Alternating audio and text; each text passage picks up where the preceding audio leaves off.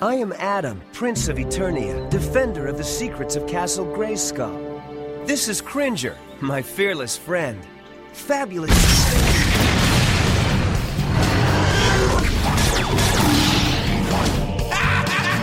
By the power of Grayskull! I have the power!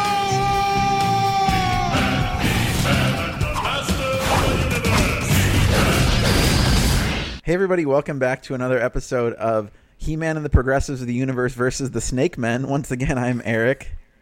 And I'm Lauren. I'm real worried. This is not one of our fake podcasts, though. This is what we're actually doing for the next few weeks. Is we're going to take a little trip back through time on the March to 100 episodes. So Lauren and I talk a lot about how finally, after 27 years, no, more than that, maybe the 27 years, She-Ra was first, right? Like She-Ra got the reboot before He-Man, but we felt like it might be cool to go back and look at some of the He-Man reboots, specifically episodes that introduce concepts that end up being very clutch to She-Ra and the Princesses of Power. And I thought it'd be really interesting to get Lauren's take on these things that she's never seen before. So we're going to work backwards in time because we're future first, starting with an episode of the 2002 series, He-Man and the Masters of the Universe. This is from season 2, where it was retitled He-Man and the Masters of the Universe versus the Snake Men, which is certainly a choice. The series was renamed that? It was. In fact, if you look on Wikipedia, they call it that the whole time, probably just to distinguish it from the 1983 series. Considering this episode introduces a potential future major villain, the Snake Men is a real big commitment then in the title. Well, you are right, and we're going to talk about why that is. So this is, from the second season of the show. It's kind of I guess I'll set a little background. So Mattel wanted to do something for He-Man's 20th anniversary. Cartoon Network had gotten a lot of requests for He-Man reruns. This was kind of in the waning, not even the waning days, but like the latter days of Toonami's like height.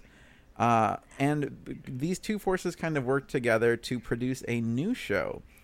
So He-Man 2002, as I will call it, or 2000X, tries really hard to stay true to the original roots of He-Man, but it really expands the lore, including telling He-Man's origin for the first time and embracing kind of serialized storytelling, which we're definitely going to talk about with this episode. That's great. I'm really feeling a strong sense of dissonance that we've decided to go without a theme song. Can we just pause and have a song about snakes? I mean, yeah. I just want to pause and have a song about snakes, Eric. It would make me really feel like this missing part of my heart is full.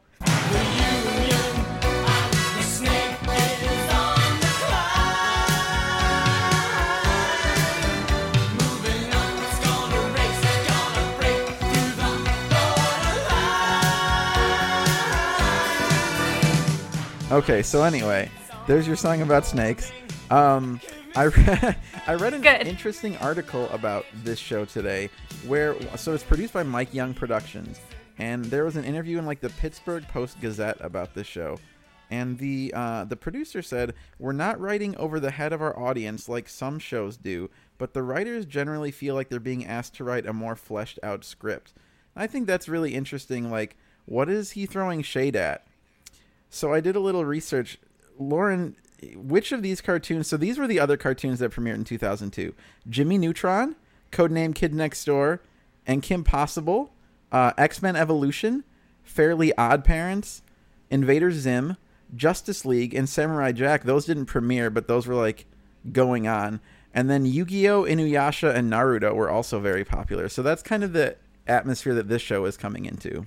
That's a huge time for cartoons. I watched like 80% of those. Right? It feels like, I mean, Kim Possible, Invader Zim, Samurai Jack, Naruto, those are like foundational shows, to say nothing of the like Jimmy Neutron, X-Men Evolution, Fairly Odd Parents, that people still speak very highly of. Yeah, X-Men Evolution has a really, I think, at least it did for a while, had a strong cosplay following, and Fairly Odd Parents has sort of a cult fandom to this day. That's really neat. I only knew my roommate in college loved that show. It's really fun. Very good. Yeah, this is kind of an era of like cartoons that anybody can watch, like kids and adults, which maybe is speaking to what this producer was saying in the newspaper. Interesting fact about that article, it ended with 2 paragraphs about She-Ra, and the producer says, or the article says, at least he doesn't have to worry about disappointing fans of He-Man's sister. We're not dealing with She-Ra in this series. She-Ra is going to have to wait. Isn't that interesting? Wait for what? Well, She-Ra did wait. In fact, it was unclear if Mike Young Productions even had the rights to her, which might sound familiar. One She-Ra toy was produced for the toy line as a 2004 Comic-Con exclusive, which I sent Lauren an image of because it's kind of the only way we would know what She-Ra would look like in this show, which we should probably mention the designs. What do you think of the designs of these characters, Lauren? Very interesting. I think that's kind of a cop-out on my part, but they're very hyper masculine, very muscular. He-Man and Grayskull are very wide. Everyone's also very spiky. When we meet the Horde, Hordek's got these big, like, spiky sort of bat extension ears, and even our Horde members like Mantenna are just like all claws and face spikes. It's kind of like got a constant sense of danger and just masculinity. I think hypermasculinity is absolutely right. Would it surprise you, and I'm sure it wouldn't, to know that these designs come mostly from the mind of sculptors called the Four Horsemen? These were people who worked on McFarlane Toys' Spawn line and were big fans of He-Man, and Mattel teamed up with them to kind of design and ideate the Masters Universe 2002. That doesn't surprise me. I found myself thinking, if I were to guess what the Kevin Smith He-Man is going to look like, I was thinking probably this. And also, when the Horde sort of stepped on the scene and we see Grizzlor and Leech and company, I just went, wow, what a cool batch of action figures all standing in a row. Well, interesting that you mentioned that. So, yeah, this episode does bring in the Horde. The general plan was that the Horde would end up being the villains of Season 3, as Lauren kind of alluded to. Unfortunately, there was no Season 3, and there's a couple reasons for that. So, one thing is, Lauren, do you remember when we watched The Toys That Made Us, and we learned that the original He-Man line died because no one could get He-Man and Skeletor? There was just, like, endless B-list characters available? Yeah, just all ancillary guys. So it'll be like, oh, this one is made of wheels and eyeballs, but I never got He-Man. That sucks. So they overcorrected this time to the point where the only toys you could find on the shelf were endless variants of He-Man, Skeletor, Man-at-Arms, I believe, had 5. There were over 10 He-Man and Skeletor variants. There were 5 Man-at-Arms variants. And even characters like Ram Man, Stratos, and Buzz-Off had variants. You could not for the life of you find new figures, to the point where King Hiss, who is the main villain in Season 2, was only available at one nationwide chain. Do you want to guess what it was? KB Toys. Aldi. Because Walmart, Target, Toys R Us gave up on the line because they could not move the variants that they had on their shelves. I'm not sure I even knew Aldi had toys. Well, that's why you could find them at Aldi, because no one knew. That plus the fact that, I don't know if you youngins remember, but in the days before DVR, sometimes television could be very fickle, and Cartoon Network tended to move around showtimes of things that weren't in the Toonami block. And this show was a victim of that. So sometimes it would air at, 5 in the afternoon. Sometimes it would air at, 3 in the morning. And you just kind of didn't know. So I don't even know that the second season had, regular air dates per se. It got preempted a lot. And kind of between the toy line flooding the shelves and the show being impossible to watch, go figure, the line lasted 2 years.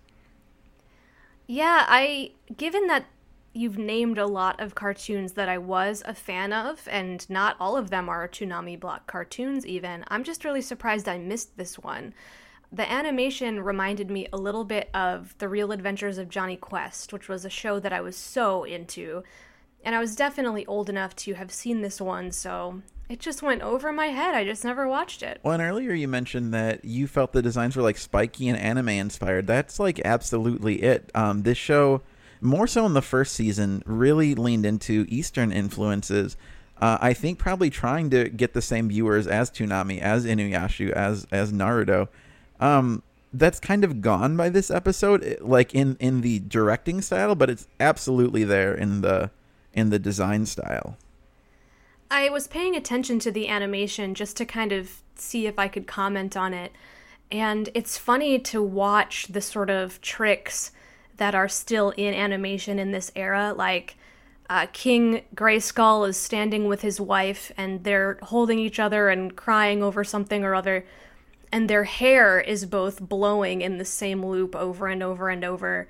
And I thought that was really, really funny to watch because someone put a lot of love into drawing this very complicated hair. And then they just did like the same 10 frames of it for the entire scene. Yeah, I think you are right to call out that, like, I haven't watched this show in probably since the DVDs came out, so like 12 years ago. And I really enjoyed revisiting this as like an animation product. It was like way more smoothly made than I remember. It's like sometimes with old cartoons you want them to just be competent, and I really enjoyed this. I know we're going to dissect some of it, but like it is a nice looking show with like a good story. And what's cool about this episode is, for the most part, it totally stands alone. Like the Snake Men kind of don't matter at all, which is also like a symptom of the weird fact that they gave this the season 2 over to the Snake Men. They really don't matter. Yeah, having never watched this before, I was waiting for a story, about the Horde, and I did get that. But is it the sorceress? Is she who we're looking at? The sort of Egyptian-inspired character? Yeah, they call her Vina in the past because that's her name.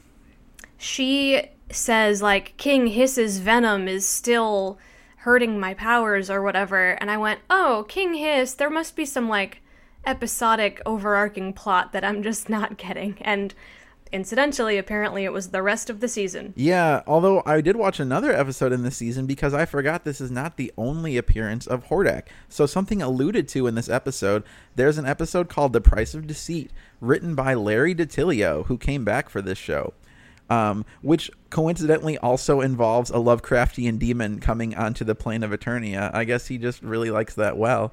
But in that episode, we flash back to Skeletor's origin. So in this series, he starts as Keldor, the brother of King Randor, and after a rout on an attack on the royal palace, his face is brutally scarred, and Evelyn takes him to this chamber, which is Hordak's sanctum that we see at the end of this episode, and he impels Hordak to help him. So it's like kind of assumed that they have a prior relationship, and Hordak turns him into Skeletor, but says that there will be a price. So we only see Hordak as like a spectral form in that episode. And it does kind of set up the like few minutes of present tense story in this episode. Does the episode you watched imply that Evelyn and Skeletor are in a relationship? No, in fact, in that episode, he's about to sacrifice Evelyn to the Lovecraft monster because at some point earlier in the season, I think she betrays him for King Hiss, and he's not too happy about it. So they're pretty much at odds for most of the show. There was just a weird line read in this one where his henchmen are saying, like, oh, he must be in a mood. And Evelyn's like, yes, he is. Like, was the sex weird today? Like, that's the read that I got off of it. I was very unsettled. But apparently that was just me being gross. Well, it kind of sets up the cliffhanger at the end of the episode, but if you want to see it as a sex thing, we can. Hey, where are you going, Skeletor?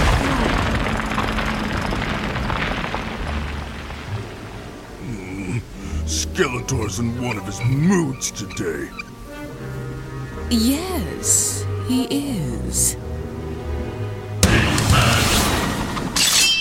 So let me go through the episode real quick. So we're watching The Power of Grayskull, which is primarily told in flashback. So Prince Adam has this vision of the prior He-Man, King Grayskull, defeating the Snake Men at Castle Grayskull, only to come face to face with a larger threat, which is Hordak. He goes to the sorceress. He's like, what the fuck's going on? The sorceress tells him, oh, long ago, the Horde actually defeated the Snake Men and then started fucking with Eternia, and only King Grayskull could, like, send them away. spoiler, where they send them is the first appearance of Despondos in any Masters of the Universe media. Fun fact. So King Grayskull goes on this quest to set on him by an oracle who bears a striking resemblance to Orko, to find the power sword, basically. And he learns this very Wizard of Oz thing that, like, the power's within him all along. Well, in a metaphysical twist, he imbues the sword with that power. And in the first ever, in any continuity, I have the power, repels Hordak's spell that is going to send Grayskull to Despondos and traps Hordak there instead. Unfortunately, in being banished, Hordak deals King Grayskull a mortal blow. King Grayskull's essence is absorbed into the power sword. Weirdly, his council of, like, support, his like ward chest guys, all become like energy beings that I guess then become the elders of Castle Grayskull. It kind of sucks for them because no one asked them. They just all become old dead wizards, right? Like, no one asked them what they wanted, so that's kind of a bummer. But then Prince Adam kind of learns to understand why what it means when he calls on the power of Grayskull. But the present tense action, which is again very brief, is that Hordak asks Skeletor to help return him to his body because it's time to come back to Eternia. And what does Skeletor do? In an 11th hour twist, destroys Hordak's sanctum, defying his wish. But Evelyn sees what he's done and hatches a plot that we would never know the end game of because the show was canceled. So no more Hordak. And thus no She-Ra. Exactly, other than the toy. So that's what I wanted to ask you about. What I sent you this picture of the toy, the only Four Horsemen design of She-Ra, which again might not have ever been in the show. And what was the first thing you said about it? That it comes with a hairbrush. Yeah. And I thought that's why you were bringing it to my attention. Well, I just wanted to show you again how spiky it was and how like anime inspired. And I didn't even notice the brush, but it's such a good point because it really speaks to how fans saw She-Ra, which was like they couldn't get past the fact that it was like a girl toy, right? Of like, oh, this is what the original She-Ra came with, so let's give her a brush because it's cute. But like that doesn't fit at all in this world that they've created, right? Right, and you were suggesting, like, maybe it's sort of tongue-in-cheek, like almost a parody, like a nod to back when we used to do that. But I don't think, like, dude toy consumers are the ones who get to decide, like, when we're ready to joke about that. Oh, I agree. I mean, I'm 100% sure they did it as a nod to He-Man classic. But I don't think that makes it, like, a tasteful or good choice. Yeah, it's just kind of lame. All the same, so, like, this is a vastly different version of the Horde than we get in She-Ra and the Princesses of Power, complete with, as you said, the original Horde trio, Mantenna, Leech, and Grizzlor. But I think it's really interesting that this episode, because it's so far in the past, you can kind of extrapolate facts about it for, like, any iteration of He-Man or She-Ra. Like, especially with the fact that the Horde gets trapped in Despondos. Yeah, I was trying to figure out if, like, She-Ra were to come into this timeline, where would she be? And would we be putting her in Despondos, sort of in the rebellion, and everyone sort of over there with Hordak? Or would we all just sort of live in the same universe? And now we will never know. Yeah, so the DC Comics 2012 series kind of used a version of this origin of, like, King Grayskull trapping Hordak. And in that world, Hordak used his influence over Skeletor to get him to abduct Adora and then raise her with through Shadow Weaver on Etheria. So we might have seen something like that. It's hard to say. The Shadow Weaver character design, though, kind of got replaced with like 3 identical generic dude ghouls. I was referring to them in my head as the Shadow Weavers, but they were never called any such thing. No. There were no obvious women in the Horde. No, I called those guys the Horde Dementors, but that's absolutely right. The only Horde people we see is Hordak, the 3 mains, the troopers, which I weirdly think this is like the weakest of all 3 Horde trooper designs. It just doesn't do it for me at all. Well, there's a couple of designs in this episode that are just there to show how powerful King Grayskull is, and the tiny troopers are there to just get mowed down by Cringer, I think, as a set piece. And then there's a rock guy that just gets murdered, like, right up front by Hordak to say, Hordak don't care. He will kill his friends. And that's playing off, in to me, that hypermasculinity you keyed into is like, in the Filmation show when Hordak was mad, he would drop someone down a trapdoor. In this show, he just kills them. So it is a little edgelordy, right? It's the gritty reboot cartoon. Right. I think this version of Hordak is a lot closer to Noel and Co.'s in gravity, but he's way too far on the other side of things, right? Like, he's almost so serious that he couldn't be that we wouldn't buy him in Princesses of Power. We did establish in an earlier episode of this podcast that we thought he was hot, and if I had to say yes or no, I guess I'd say yes, but I also want to say this Hordak made me think very highly of the potential for a She-Ra in this series. He is so strong and terrifying and powerful that I immediately started fantasizing like, man, if his match is She-Ra, she must be so amazing. I can't wait to meet her. It's so sad that it doesn't happen. I mean, that's so true. Something I wrote in my notes is that he's like such a good wizard. That's nothing either of the other Hordaks that we've watched, they don't really have a great command of magic, but this one like holds back King Grayskull really without even moving. He casts this like Tempest spell that King Grayskull can't really get around, and there's this amazing shot where you see Grayskull coming at him and his face is like reflected in the power sword, but he's like grinning about it. It's really cool. Yeah, there's a lot of good visuals and like action-packed moments where I just go, oh, this show is cool. Like, it's completely bonkers in terms of physics, but King Grayskull like flies up out of an abyss holding, I think, Mantenna, only to just like lob him back over his shoulder. There's no use for that. It's so cruel to Mantenna. But it made me go, wow, cool cartoon. And it's kind of like a classic He-Man moment too, in that he's just like no nonsense, like taking out the scrubs. And yeah, you're absolutely right. I loved that part. And it is cool, and it's like well animated, so you enjoy watching it. And I think the emotional content of the scenes is really good too. Like when you get that first I have the power and like the music swells, I think that's like really fucking cool.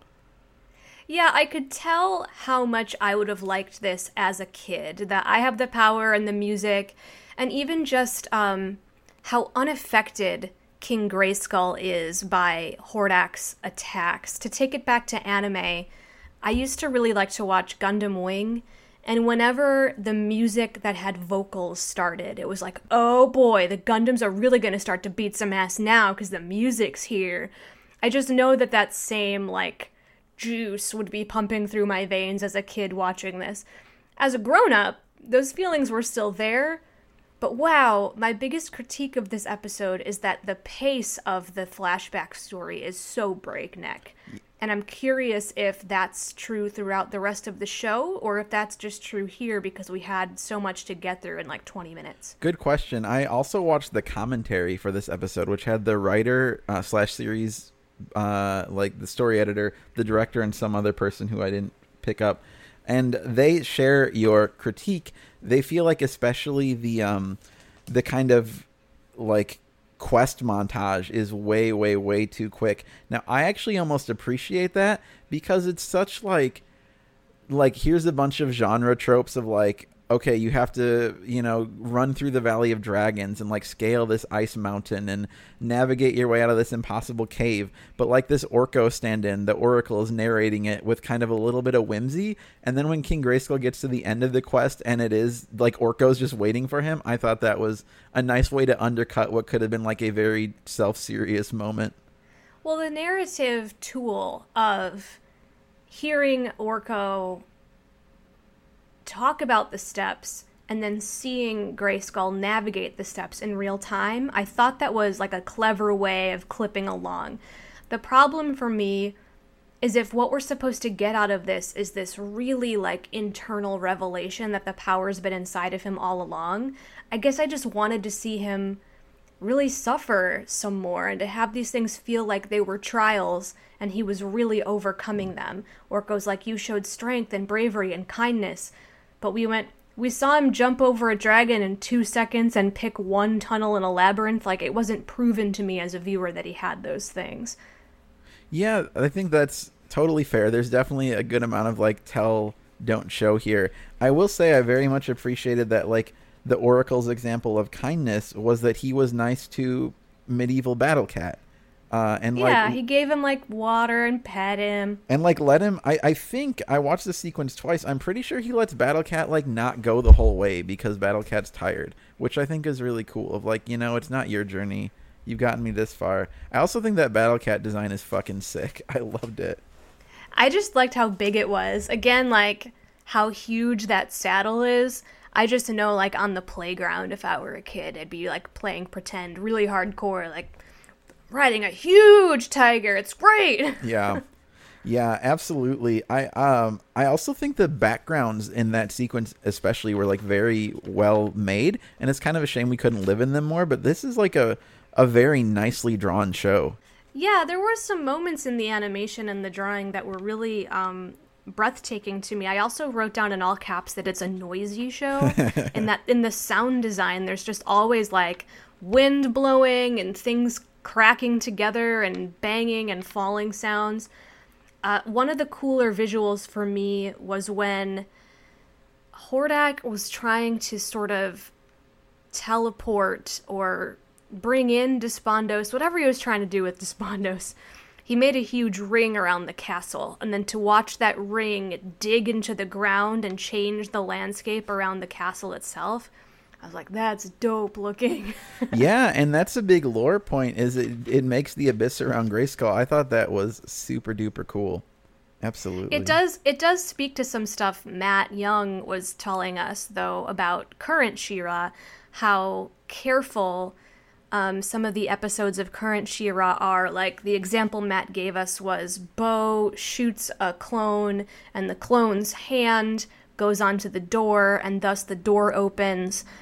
The She-Ra staff is really meticulous about like getting us to point A and then to point B and then to point C. Whereas this show, at least the pace of this episode was like, it was a super hard labyrinth. You just have to believe us. Anyway, on to the next thing. Yeah, absolutely. I think that's really fair, and it probably was just a result of the writers like feeling like, oh, we can do all this cool stuff, but we only get 22 minutes to do it. So I'm surprised it wasn't a two-parter. I remember two-parters being a thing in cartoons when I was a kid. I think they ended up wishing it would have been, especially with how the Snake Men story fizzled out.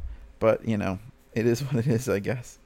I do think, though, it's funny because in contrast to She-Ra and the Princesses of Power, this episode in particular is super lore-heavy. It's like a lore dump to almost where, like, if this had an analogy in She-Ra season 5, I feel like that would have assuaged the worries of like a lot of fans. If there was just one episode that was like, okay, here's everything that happened, like present tense with Mara, like now you get it. Yeah, it really shows us how quickly that could have been done, I guess. And it also shows us another thing that Grayskull could possibly be. It could be a dude. Right, and I don't think that's incompatible with She-Ra and the Princesses of Power. It's completely possible that like he is a first one, and that the power sword is first one's tech that traps Horde in Despondos, because they don't really tell us in S-Pop how the Horde gets trapped, right? Or no, they do. It's because Mara seals them in. So, maybe that's with something relating to King Grayskull. Who knows? Into Despondos, which is where Horde gets sent in this one too. Exactly. And it's cool. Like, I didn't really realize it, but this is, like I said, where the concept of Despondos comes from. So at least in that way, it did inform, Noelle Stevenson and co. And the fact that Horde is, trapped there, obviously.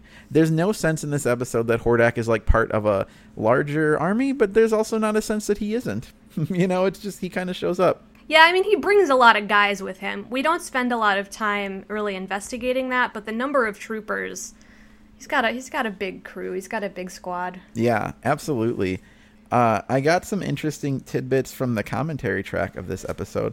One of them being that apparently they actually animated, or they must, I guess, maybe storyboarded, because animating it would be crazy, the entire Horde Snakemen battle that you see in like the painting in Castle Grayskull, and then cut it for time. Just didn't use it? Yeah, because that would have been so cool to see.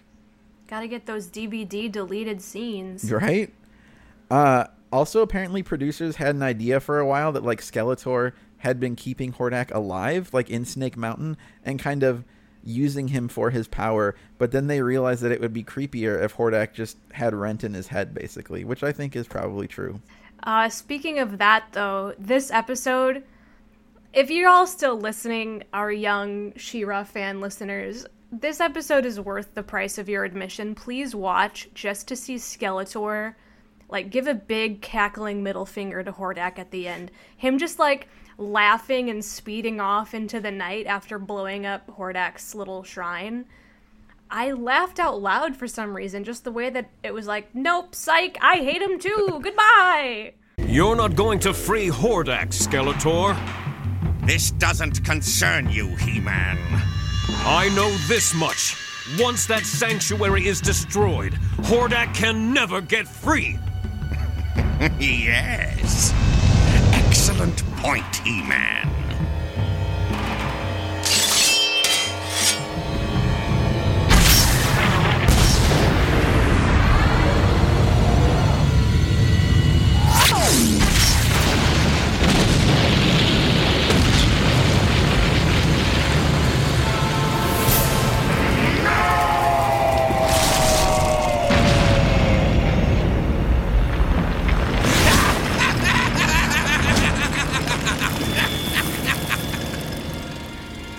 It's as if he didn't want to set Hordak free.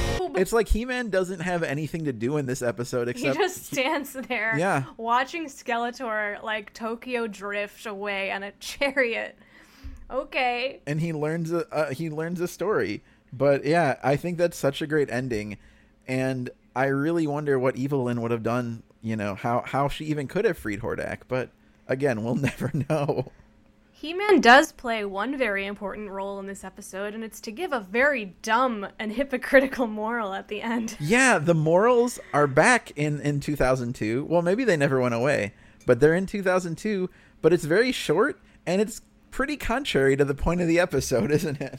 Yeah, this specific episode, I'm sure there are other ones that involve maybe some more dialogue or diplomacy, but telling us fighting is not the answer on this one, that ain't it. Is there a moral in this episode at all? I kind of think there's not. Well, no, definitely the moral is, like, believe in yourself. Oh, that's true. Yeah, the powers... I mean, if that can be a moral, but, you know, you can do it. Yeah, the power's inside you all along.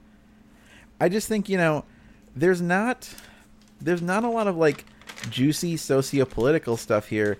I think because it's such a breakneck fantasy heavy, like, it's a tropey episode, but it's done in a way that I really enjoyed. And so I'm willing to let it off the hook for, like, not being super diverse or, like, not having many ethical points in it, because I think it's, like, a neat story. And frankly, there's just not a lot of time for anything, and the cast is quite small anyway. Yeah, I would have loved for maybe a little bit more nod, and this could be a political tie-in, toward the fact that sometimes the person you assume is your enemy has something in common with you. And that would have been a great moral. Like, did you notice that me and Skeletor hated the same dude? Even the worst people have something that they can relate to you with. I don't know. Well, and then isn't that also reflected in the fact that it's the Horde that eliminates the Snake Men, but then becomes the bigger villain? Right, yeah, you're get rid of one horrible bad guy and a worse one comes in. Does that mean Skeletor is like the George W. Bush of this universe? Kind of.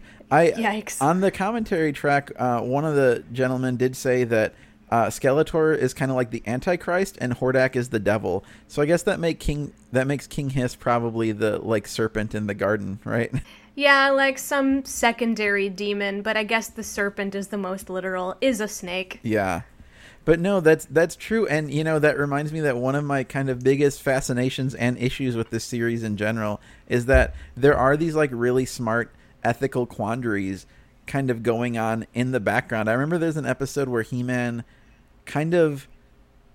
he has the dilemma of Batman from Batman Begins, where, like, you know, where Batman's like, I don't have to, I'm not going to kill you, but I don't have to save you. So, like, He-Man has that dilemma with Triclops and, like, could let Triclops die by his own misdeeds, and then they just kind of wash over it. And I know that the show's like not meant to be a deep ethical discussion, but it's like they've built a world that's good enough to support these questions. I wish they could dig into it just a little bit more. I also think, less so in 2002, but for a while there, it wasn't okay for anyone to die in cartoons. So sparing your enemy is, I think, a lot more common a few decades ago in animation. That said, this is not a very good example of that, right, given that Horde smokes someone right away. Well, and I really actually like the part where, the Oracle and Orko gets very grave. Yeah, gets very grave for a second and tells King Grayskull, like, hey, you're not going to survive this encounter with Horde. And, like, it is kind of sad to see him bite it. Like, he definitely makes this super heroic last stand as like an even beefier fucking gigantic He-Man, and Hordak gets him in the end. And then after he's lying there dying, then all of his buddies with swords come rushing out of the castle to help. Well, there's only 8 of them, But yeah, so it sounds like you more or less liked this. I mean, liked is a strong word. I'm not going to watch any more of this show, if that's what you're asking, but as like a really interesting animation style to sort of observe, and sort of a action-packed adventure that I can giggle at like it was a popcorn movie. It's like when you go and see Pacific Rim. Like, I just want to laugh a little bit and see some punching and colors. I'm making Pacific Rim sound bad. It's one of the best movies I've ever seen. That's not a good metaphor. No, I get you, though. I think that's absolutely right. Like, I don't intend to watch more of the show either, but I was happy to revisit it in the sense that it is, like, a very engaging fantasy popcorn drama for the moment, It's not too serious. It's not overly goofy. It does a good job with its characters. There's not a ton of substance, but I liked it, and you kind of touched on this, but like I do think modern She-Ra fans would enjoy this episode because of like this alternate take on the bad guys, and especially like Despondos, and yeah, the Skeletor moment is fucking great. Yeah, I really hope that fans of current She-Ra and fans of our podcast who maybe weren't with us when we were exploring the 80s season, a couple years back, might join us for just watching a couple of these. It's like a brief history lesson in the things that perhaps influenced Noelle Stevenson. Absolutely. So that said, is there anything else you want to cover about this episode? Only that the text at the beginning was like a Star Trek font, and I thought that was weird. I thought maybe Star Trek had some sort of copyright over that font, but I guess not. It is weird. So did you get the opening where it's like it plays on the classic "I am Adam, Prince of Eternia," and then it's interrupted? Yeah. You did? Okay. So that's the season 1 opening that somehow is attached to some season 2 episodes, but I get one that's just like on the DVD, it's just like war drums, and then you see the Snake Men coming out of Snake Mountain, and then you see the heroes like fighting them in like this montage. I don't get the funny original He-Man nod. Huh. Yeah. But I mean, yeah, and then I have nothing else of value to say other than it really seemed like the sorceress was watching Adam sleep. Yeah, did you like her Egyptian design? I remember that being controversial, but I kind of dig it. I feel like I would have liked it as a kid because I kind of wouldn't know the cultural significance of it. I think in the modern era, it's probably appropriative. It's probably not okay. I also have questions about like the She-Ra design that we didn't get is very Valkyrie. There's a little, like, Greek or Roman mythology in it, too. So they're just really mashing together their fantasy costume tropes. Well, and the Horde troopers look a little Greco-Roman, too, don't they? With their, like, very angular shoulder pads and helmets. Yeah. So, yeah, you're right. It's a fantasy mishmash, but at least one that is, like, entertaining. I think maybe next week, I don't want to spoil Lauren on my opinions, but we're going to watch a different genre exploration that a lot of the things He-Man 2002 gets right, this show does not.